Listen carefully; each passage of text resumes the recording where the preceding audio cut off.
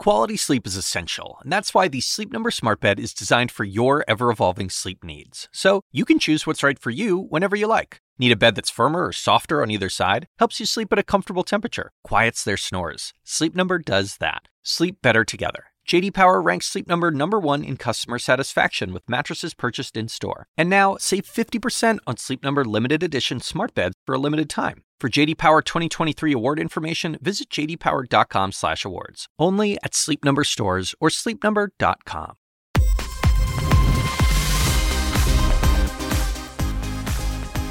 Warm welcome to Washington. All I can promise you is an extremely busy hour ahead. Basically, the UK economic and political system is in chaos today as Kwasi Kwarteng, the Chancellor, is sacked.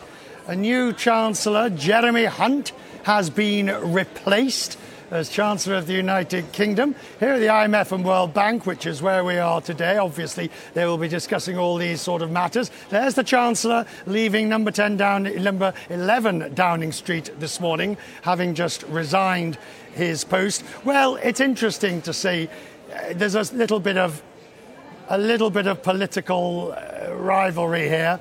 Was he sacked or was he pushed? In his letter to the Prime Minister, he says, you asked me to go and I have accepted. In her letter to him, she sort of suggests you decided to leave. Doesn't matter. He's gone, as indeed has his number 2, Chris Phillips. New people are being put in at the Treasury. Jeremy Hunt, who was actually not in favour of Liz Truss for the Prime Minister, is the new Chancellor. That has implications. Now, let me tell you what we are expecting over the course of the next hour. We believe, scheduled, the British Prime Minister is going to give a press conference. That should be in about half an hour from now. Guarantee you, we will take it live. There is intense speculation that not only will she have to justify what happened, but any changes in the mini budget. For instance, not having the tax cut on corporation tax is one of the rumours that she might announce today. But the most important thing, I think, is the Chancellor being fired. Let me remind you what the Chancellor said here in Washington at the IMF yesterday.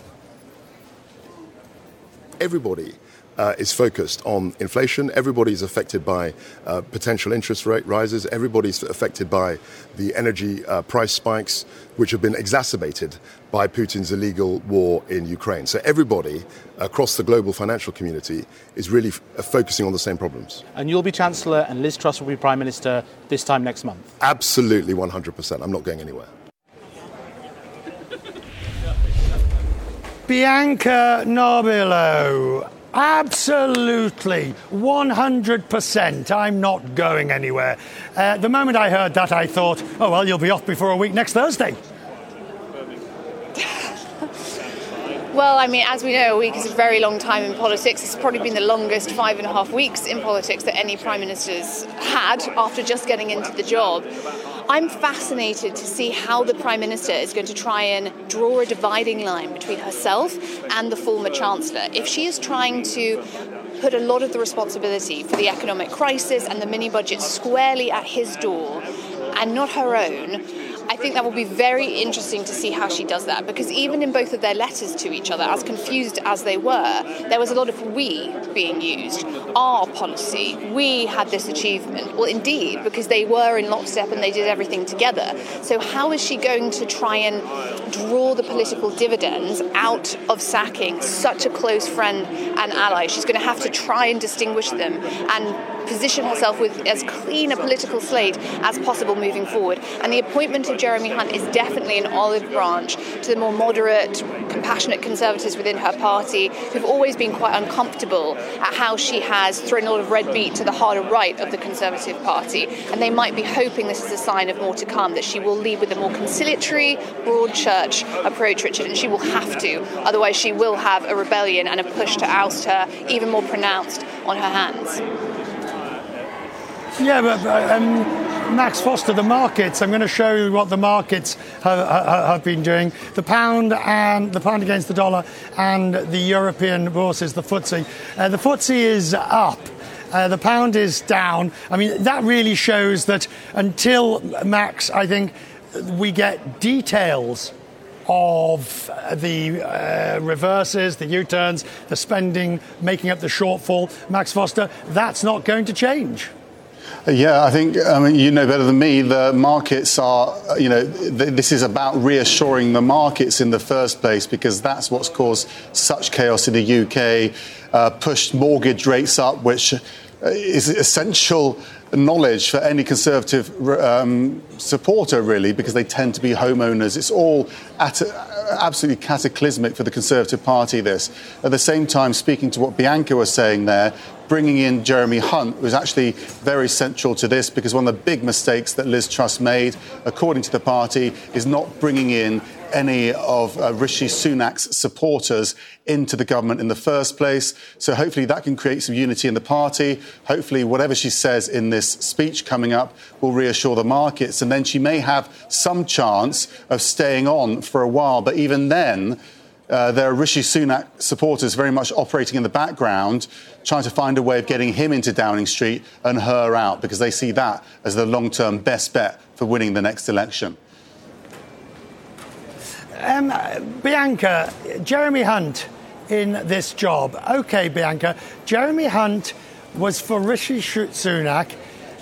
He's an absolutely safe pair of hands in that respect. But, you've got cohabitants in the two top jobs that don't agree.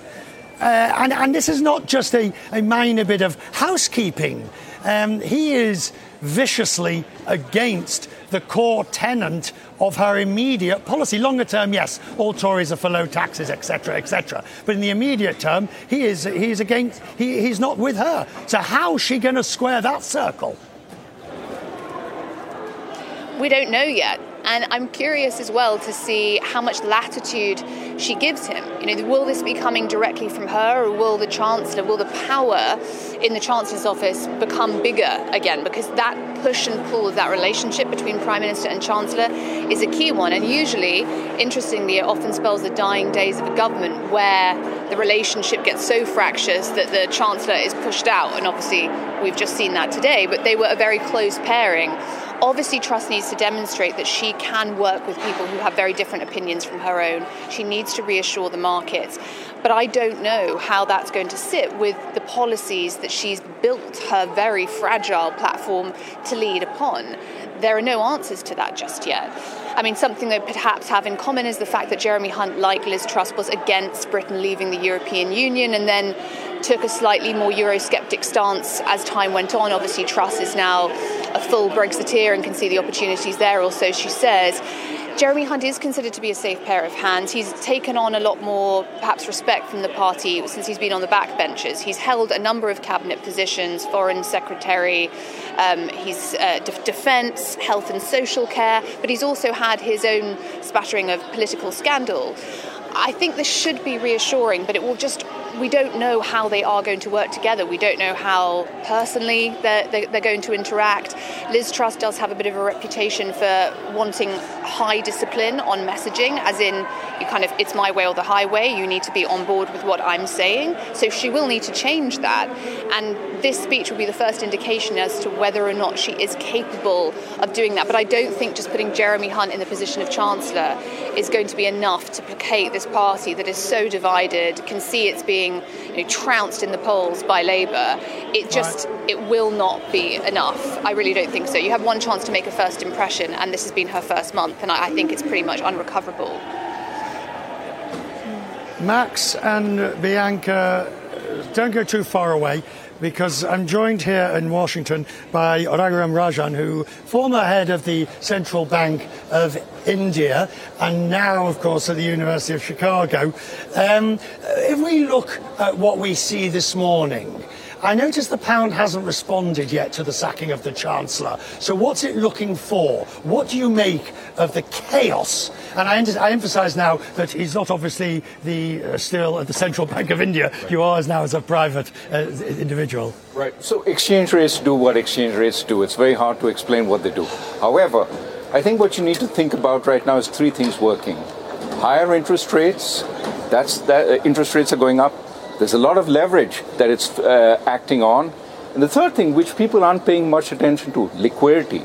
What has been happening is central banks flooded the markets with tremendous amounts of cash. Remember, reserves went up trillions. Right. Now they're pulling it back.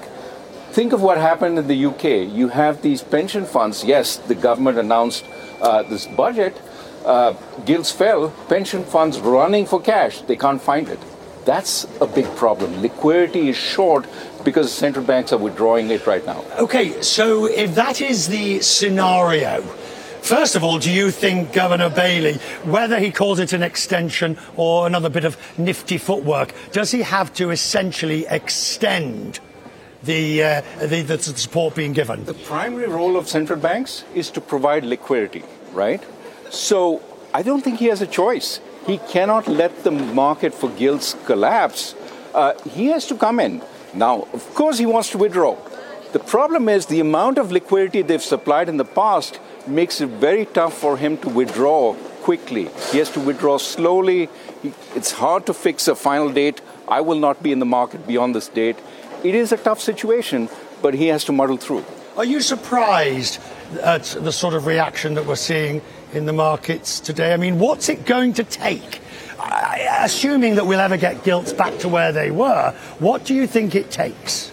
Well, I think we're seeing moves in the right direction. The government backing off, because that was entirely against what the central bank was trying to do. The big problem, of course, is to fight inflation without a severe fall in growth. And for that, you need both on the same page. So let's talk about the wider issue of inflation. It's almost as if the worst scenario has arrived globally.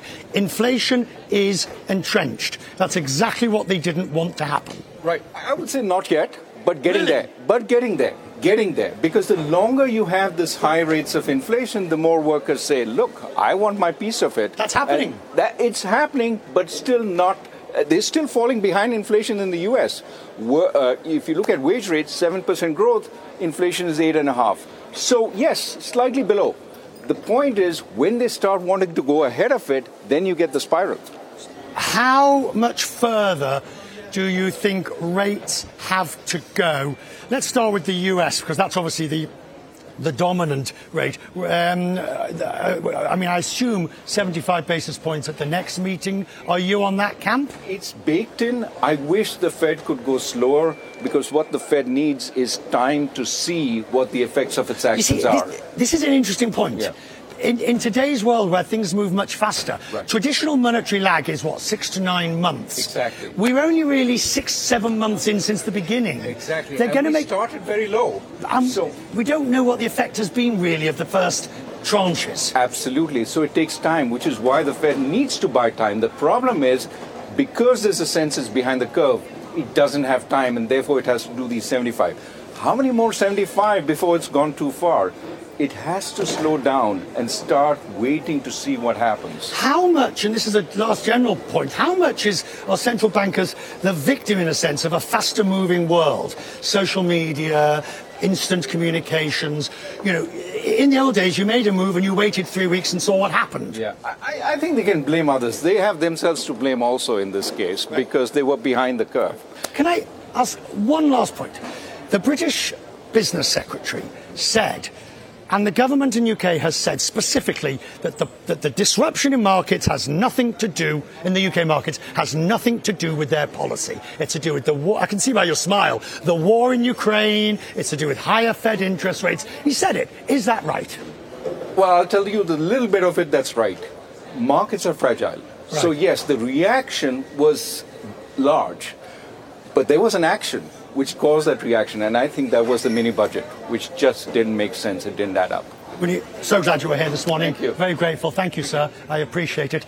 As we continue, it is a special edition of First Move. We are at the IMF and World Bank. We're expecting the UK Prime Minister. Liz Truss is going to speak. The FTSE's reached a daily high. We'll show you the numbers after the break. Very busy morning. I promise you we'll have it all for you right here. This is CNN.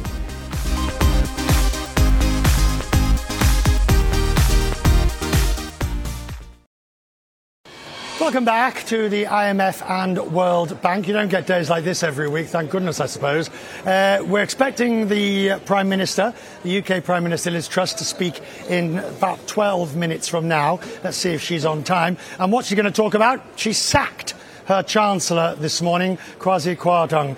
I can only imagine what it was like for him flying back to London last night. He should have been here at the IMF and World Bank. Instead, he made the lonely flight back to London, where this morning he became the scapegoat for the disastrous policies that the markets have roundly gone against. Jeremy Hunt, former Foreign Secretary, former senior minister. Jeremy Hunt has been announced as the new Finance Minister. It is interesting. We will expect to hear how, whys and wheres. Jill Rutter is with me, the political commentator.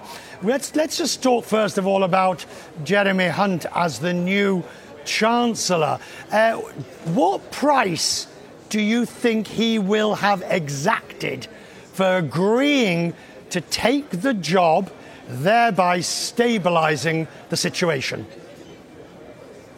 I think that he must have laid down terms about having pretty full control of where the government goes next to, if you like, reset after the problems that have beset the government since it announced the mini budget. So I would be very surprised if he's agreed to take this job without Liz Truss agreeing that he will have a pretty free hand to do what he thinks it will take on the advice of his officials, on the advice of the Office for Budget Responsibility, to be able to assure the markets that the UK government does indeed have the public finances under control.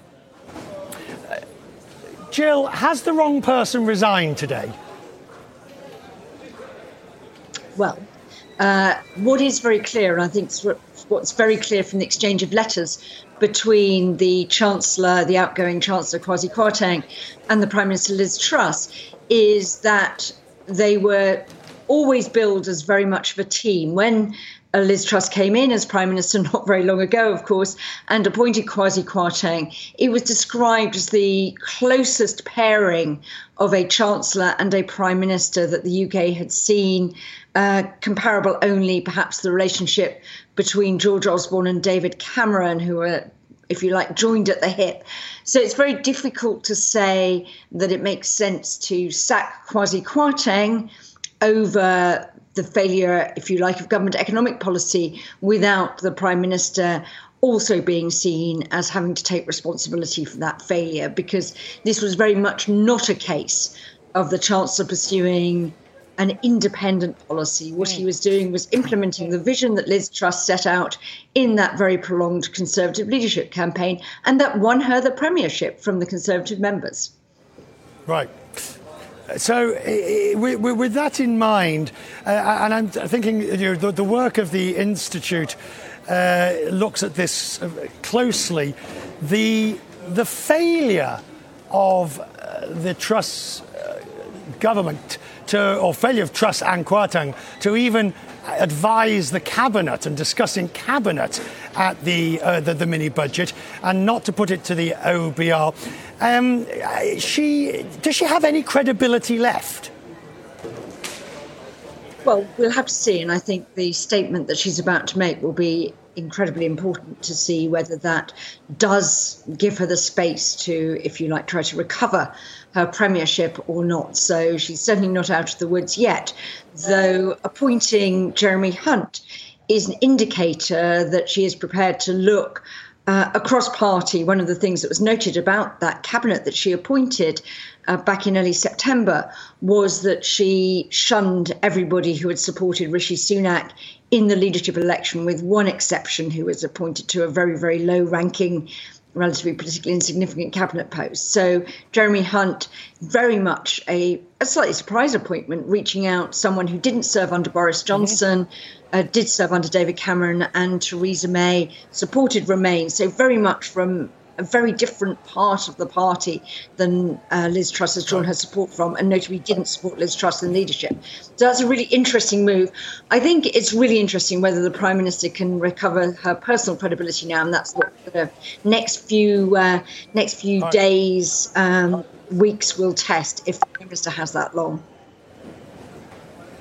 Jill, thank you. Excellent work from the Institute for Government, and we're glad that you were with us today. Thank you very much. I want to show the markets and how they are responding to all of this. You've got the pound versus the dollar. You've got the FTSE vis-a-vis the European. So there you have the two. Now, it looks as though the FTSE equities is doing well. It's got nothing to do with today. Actually, if anything, the other European markets are up higher, or have been, than the FTSE, on the back of a strong Wall Street. So what we're seeing in equities is really to do with what happened on Wall Street. The pound is continuing down. It's off only 0.5% this morning.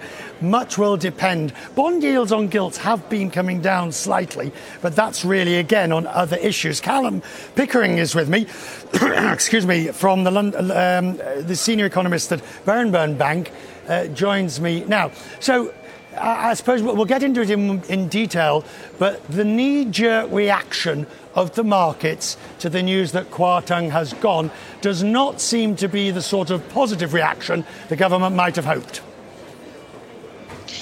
Well, I think the market essentially looks at these policies as the Prime Minister's policies. Yes, the Chancellor, ex-Chancellor by now, Kwarteng, was the architect, but this is brand Trussonomics. I fear, actually, the problem essentially remains for Truss. It looks worse for Truss that the Chancellor is out within a month than it does for the Chancellor. The key thing for markets is the UK seems to be making a significant U-turn on the fiscal policies that had panicked gilt markets into wondering essentially whether or not the UK was on a stable financial path. What U-turn does the markets? Well, I was going to say, what do you want? But in market terms, we all know that the 45% reversal, that was just a bit of froth icing on the cake. It didn't raise much money.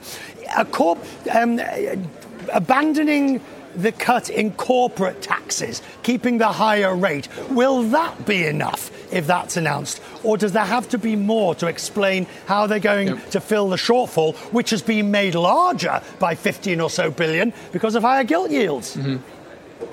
It's a really good question. The thing that I find curious about this whole situation is, yes, the UK with Trussonomics would be borrowing more money. But actually, if you look 3 or 4 years out, the deficit would have probably been around 3%. The UK has the longest debt maturity in the OECD. The UK wasn't on an unsustainable fiscal path. These policies wouldn't have actually put it on an unsustainable path. The problem is, Truss doesn't have any credibility with markets. She didn't start with any credibility. And so what we have with this U-turn is actually a bit questionable. I'm not really sure what the market is looking for here. The market didn't take a sober analysis of the initial policy decisions. That's why markets panicked so much. And so this U-turn probably is the sense that, well, actually, we're heading now into a more sensible direction. Truss is not going to push further or at least expand these policies in a direction that could threaten UK financial stability. It's all very weird, I have to say. That's a great explanation. I mean, that sums it up beautifully. Actually, it sums it up in the polite language that we can use on television. It's a weird situation. Thank you, sir. I'm grateful for you.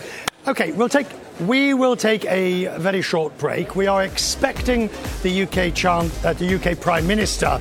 The Chancellor's gone. Well, the old Chancellor's gone. That's what you're looking at. That is number 10 Downing Street. That is where Liz Truss will be. She's meant to be there at 9:30 Eastern, 2:30 London. Let's see if she's on time. We'll take it when it does. This is CNN.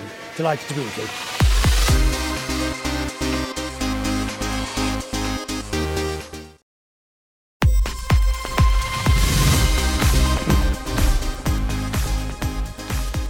welcome to the IMF and World Bank in Washington. I'm Richard Quest in for Julia Chatterley today. We're live here, of course, as the UK reels from chaos and confusion.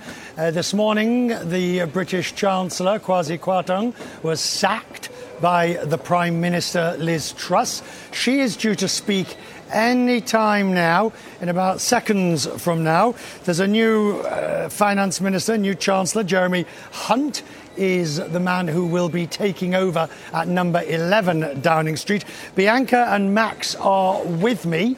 Bianca is outside number 10. Max is with me to give me the analysis in the broader tense. Max, I'm going to start with you. Everybody, other European countries and politicians are watching this in amazement, horror. Well, I think you probably found the same there, haven't you, Richard? People are very awkward about talking about it because it's very difficult to say anything which isn't very negative about the way everything's been handled, really, certainly from a European perspective, in terms of the British economy in recent times, not least this recent period. So this idea that Liz Truss and Kwasi Kwarteng would come out with this mini budget, as it was called, much bigger than it was implied, and it wasn't costed out, and then didn't respond and watch the markets fall, it has an impact on the wider European economy, and I think there's a huge amount of frustration. So a massive test for Liz Truss as she comes out to that podium and isn't just speaking to her own party, isn't just speaking to the financial markets, is talking to the wider world and speaking on behalf of the United Kingdom, which just looks so chaotic right now. This Jeremy Hunt is the fourth Chancellor Britain has had this year. Liz Truss, if she goes, would be, she's the second Prime Minister this year. There could be a third Prime Minister this year. What is going on with British politics? That's what so many people are wondering. Which is why we've got Bianca with us. Bianca, if Liz Truss uses the old line that they used on the 45% tax, it was a distraction. You can only be distracted for so long. They haven't used the word distraction yet, but unless there's a touch of humility from the Prime Minister as she comes forward, it's very difficult. Oh, looks like she's coming now. Forgive me. No, she's not. We'll interrupt you when we do see her.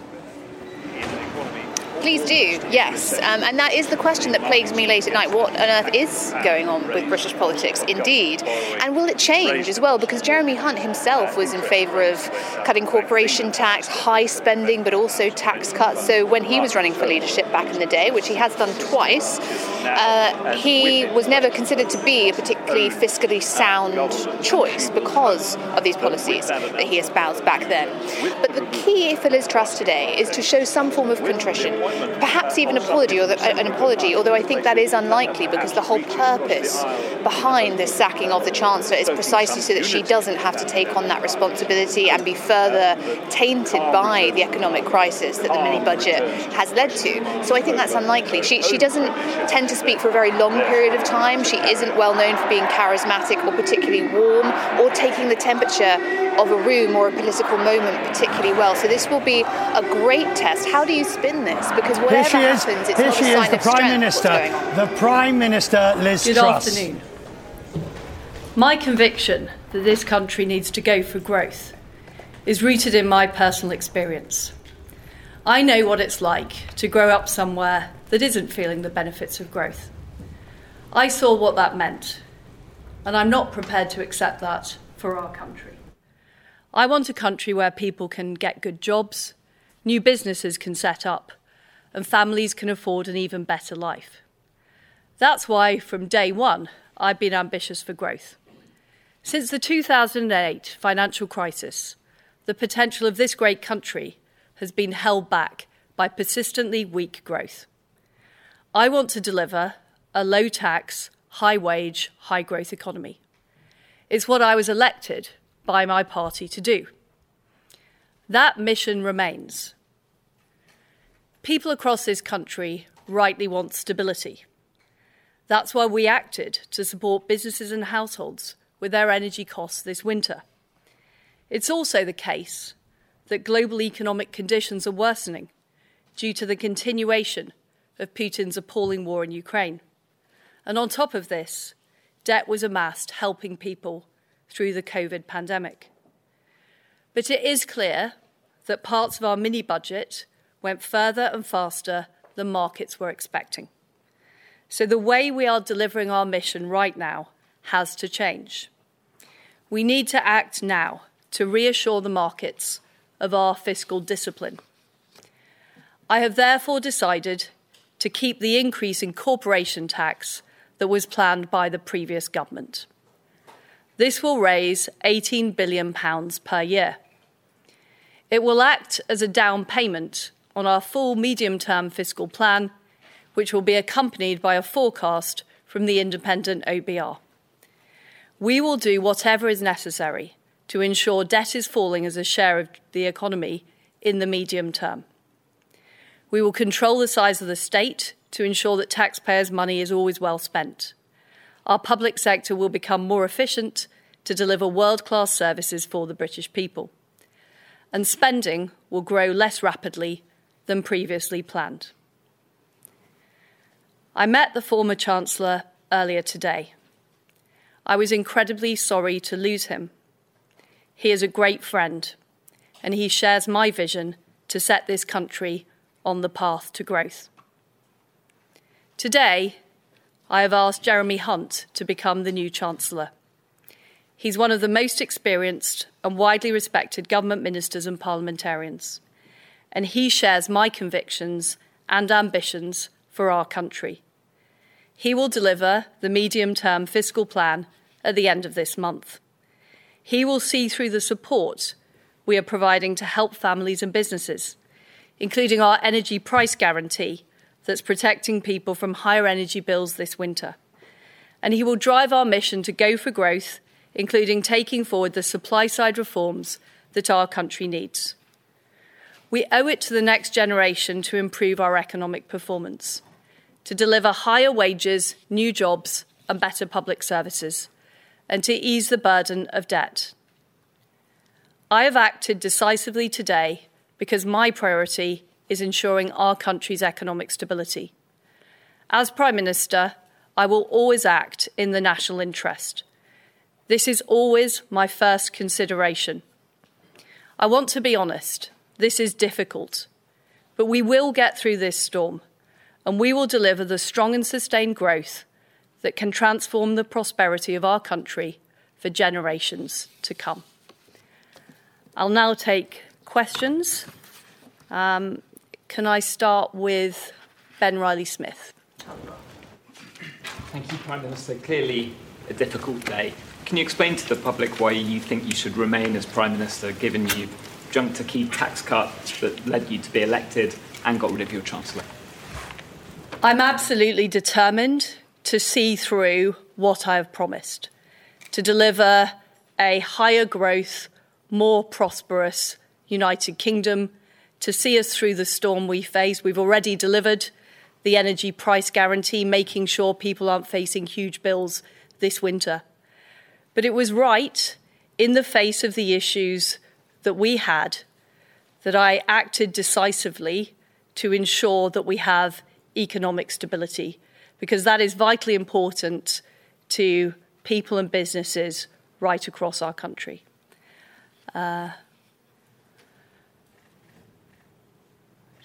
Harry Cole.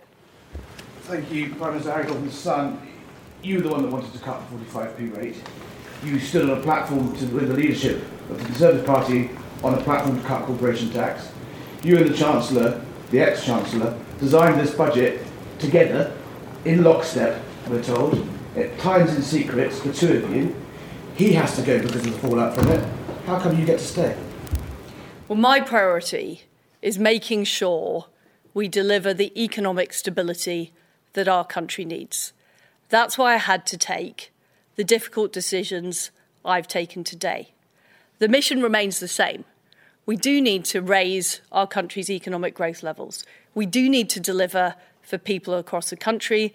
We're committed to delivering on the energy price guarantee, which people are already seeing in their bills. But ultimately, we also need to make sure that we have economic stability, and I have to act in the national interest as Prime Minister.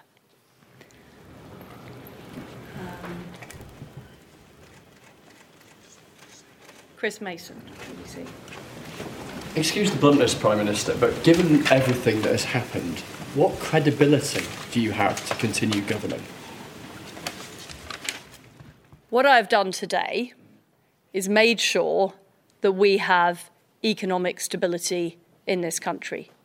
Jeremy Hunt, as Chancellor, is somebody who shares my desire for a high-growth, low-tax economy. But we recognise, because of current market issues, we have to deliver the mission in a different way.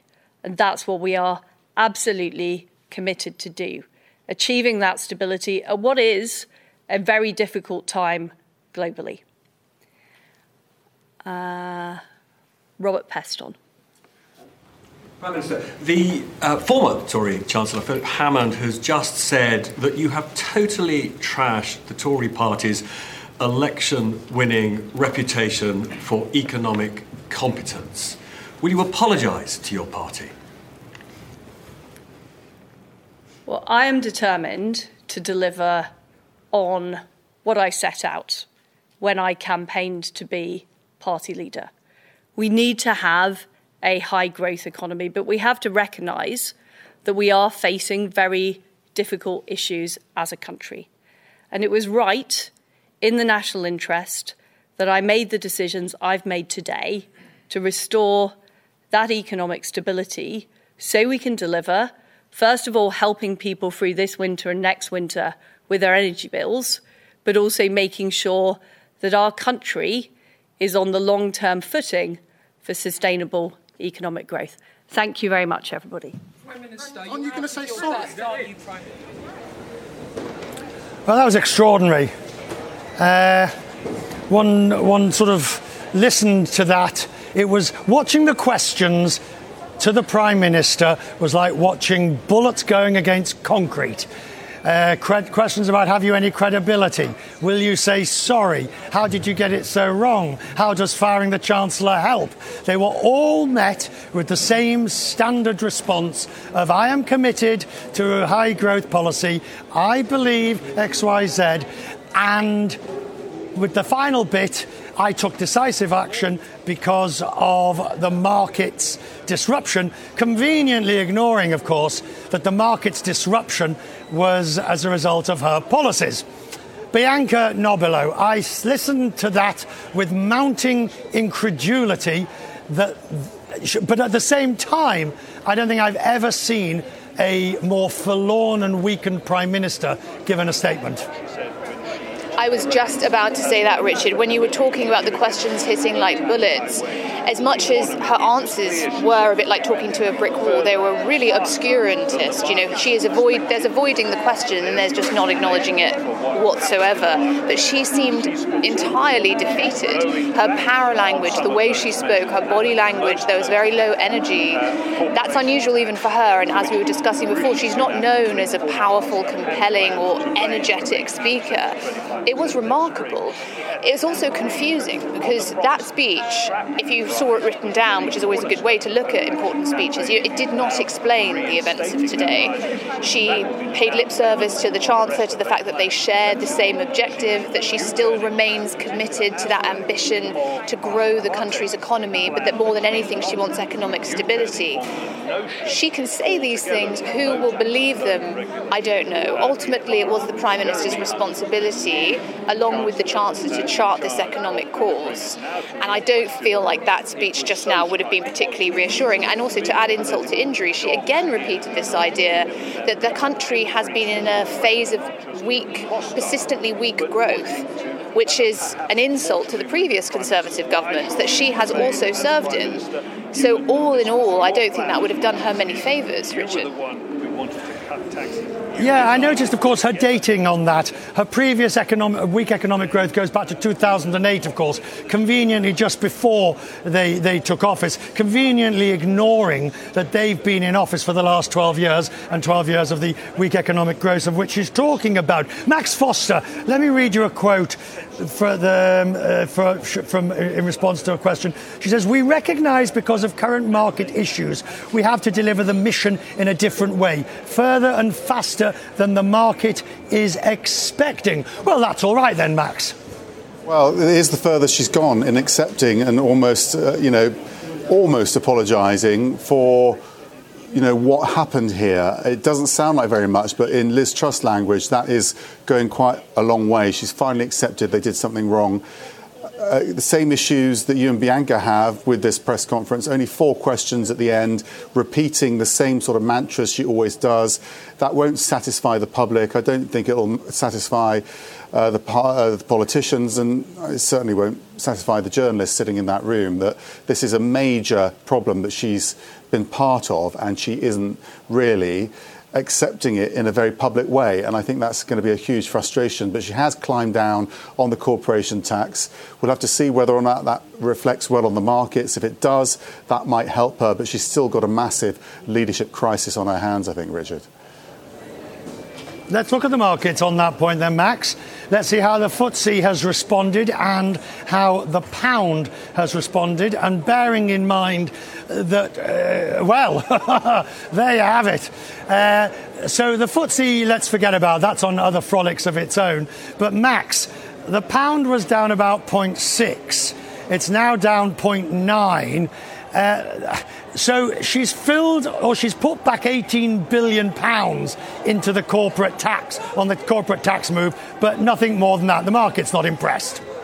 And the market's presumably also apprehensive about the Bank of England pulling back on the gilt buying as well. So let's see what the markets do. I mean, they're driven by fear at the moment. If they keep going down, this is a massive problem for Liz Truss. What more can she do apart from sack her finance minister and then get rid of the flagship policy that she campaigned on? She's done all of that today. If that doesn't convince the markets, then surely the parliamentary party is going to have to do something in terms of leadership. A very nervous time for her, but a very nervous time for everyone. And I think a massive frustration that she didn't take that opportunity to show more contrition.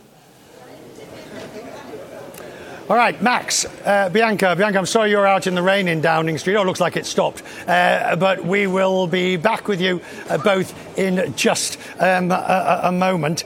We'll take a short break. And when we come back, we will wrap it up in terms of a day. We'll remind you of what happened, and we'll look at where we might go next. Particularly the question for Bianca when we get to it. How would the Tory party get rid of Liz Truss if they decided that she was such an electoral liability as would appear at the moment? What's the mechanism that you would lose Liz Truss if she won't go? After the break, it's First Move. Good morning. Another astonishing day in UK politics. First, the UK Chancellor gets fired. Then the UK Prime Minister Liz Truss gives a press conference where she U-turns another part of her mini-budget by reinstating the higher level of corporate tax that she was intending to cut. And then finally she says nothing at all about whether she's sorry or how she's doing it. Oh, and if all that wasn't enough, she also appoints a new Finance Minister, Jeremy Hunt, who didn't support her in the leadership campaign. This was the Prime Minister this morning. But it is clear that parts of our mini-budget went further and faster than markets were expecting. So the way we are delivering our mission right now has to change. So, Max Foster's with me. Bianca is with me. I guess the first thing, let's look at the politics on this, Bianca. Assume that the party wants to get rid of her. How do they do it? So, that is the question. The prevailing thought is that a Prime Minister is safe for a year from a vote of no confidence after they assume the post. However, and this is very important, the chairman of the backbench committee that basically oversees the process of ousting a Prime Minister said that only applies to Prime Ministers who have been freshly elected, as in a general election, so it might not apply to Liz Truss, in which case, if a certain threshold of letters, 15% of the Parliamentary Conservative Party, around 54 MPs, is met, then that can trigger a vote of no confidence. If that doesn't happen, there is the possibility to change the rules. These rules, after all, are made by the party, and that's when in the dying days of the Johnson administration, when he'd survived the vote of no confidence but things were going from bad to worse, they were discussing, okay, well, let's just change the rules. Let's say that we can challenge him again. Let's change the threshold. So that can be done. So an as yet undisclosed method could arise. Then there's the traditional ways, which are mass resignations, which would force the Prime Minister's hand, like what ultimately did happen to Johnson. So if people start resigning from Truss's government and she can't function, then she might have to go. There's also the men in grey suits, i.e. elders within the party, grandees, trusted advisors coming to her and saying, you really can't go on like this. Those are the mechanisms. All right, so lots of ways that potentially, Max Foster, Jeremy Hunt's first job is going to have to be to clean up the mess. And that means either, bringing forward or in some shape or form, having this fiscal statement that has been put off, brought forward and then delayed once more. And we can assume he's going to go along the lines of Rishi Sunak's campaign, which was pretty much the opposite of what Liz Truss was doing. So we've got some insight there. He's a very empowered finance minister because she's weak and she needs him and she needs the support of that whole Sunak side. So he's in a very strong position. David Gauke, a party elder, I think as Bianca might describe him, has tweeted that won't do as a result of this press conference, and I think this is the big issue that Liz Truss has gone. Has it gone far enough? You talked about that corporation tax U-turn. That is going to save, I understand it's something like $18 billion a year. That isn't nearly enough to offset a lot of the losses that were in this budget, basically. So I think a lot of the Tory backbenchers are already saying financially this doesn't go far enough, which might be why the pound is falling. And generally, there wasn't enough there to appease everyone. So I think the pressure is still very much on Liz Truss, and those mechanisms that Bianca was describing right there, I'm sure, will be at the forefront of some people's minds there in Parliament. Bianca, how long has she got? How much time do you think the Prime Minister has? I was going to say to stabilise the ship, but it's not stable. So what do you think? Well, as you know, that's every political journalist's favourite question ever, Richard, so thank you so much for asking it. I'm not entirely sure. It's weird. There does seem to be a rhythm to the recent departures of Conservative Prime Ministers. If we think about Theresa May, Boris Johnson or Liz Truss, certain things happen and a process does seem to unfold. That press conference that we just witnessed, the questions from the journalists about her having no credibility left, how can she continue when these are her policies too? And then the responses we had, the defeated attitude from the Prime Minister, it is something of the last days of administration. That's what it looked like and that's what it felt like. It would take a politician of such sort of nimble know-how, ingenuity and imagination to contort themselves out of this disaster.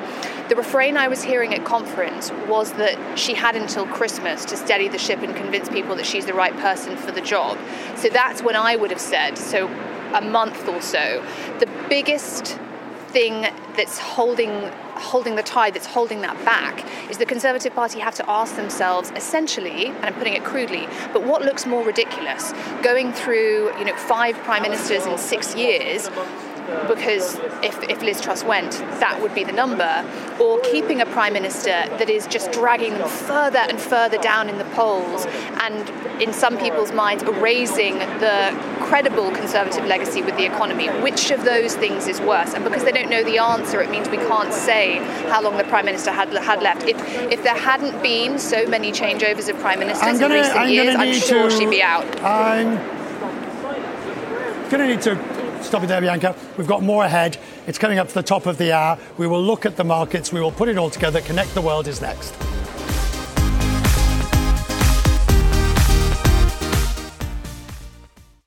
When you work next level.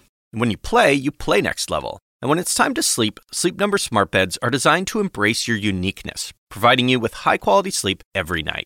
Sleep next level. J.D. Power ranks Sleep Number #1 in customer satisfaction with mattresses purchased in-store. And now, the Queen Sleep Number C4 smart bed is only $1,599. Save $300 for a limited time, only at Sleep Number stores or sleepnumber.com. Prices higher in Alaska and Hawaii.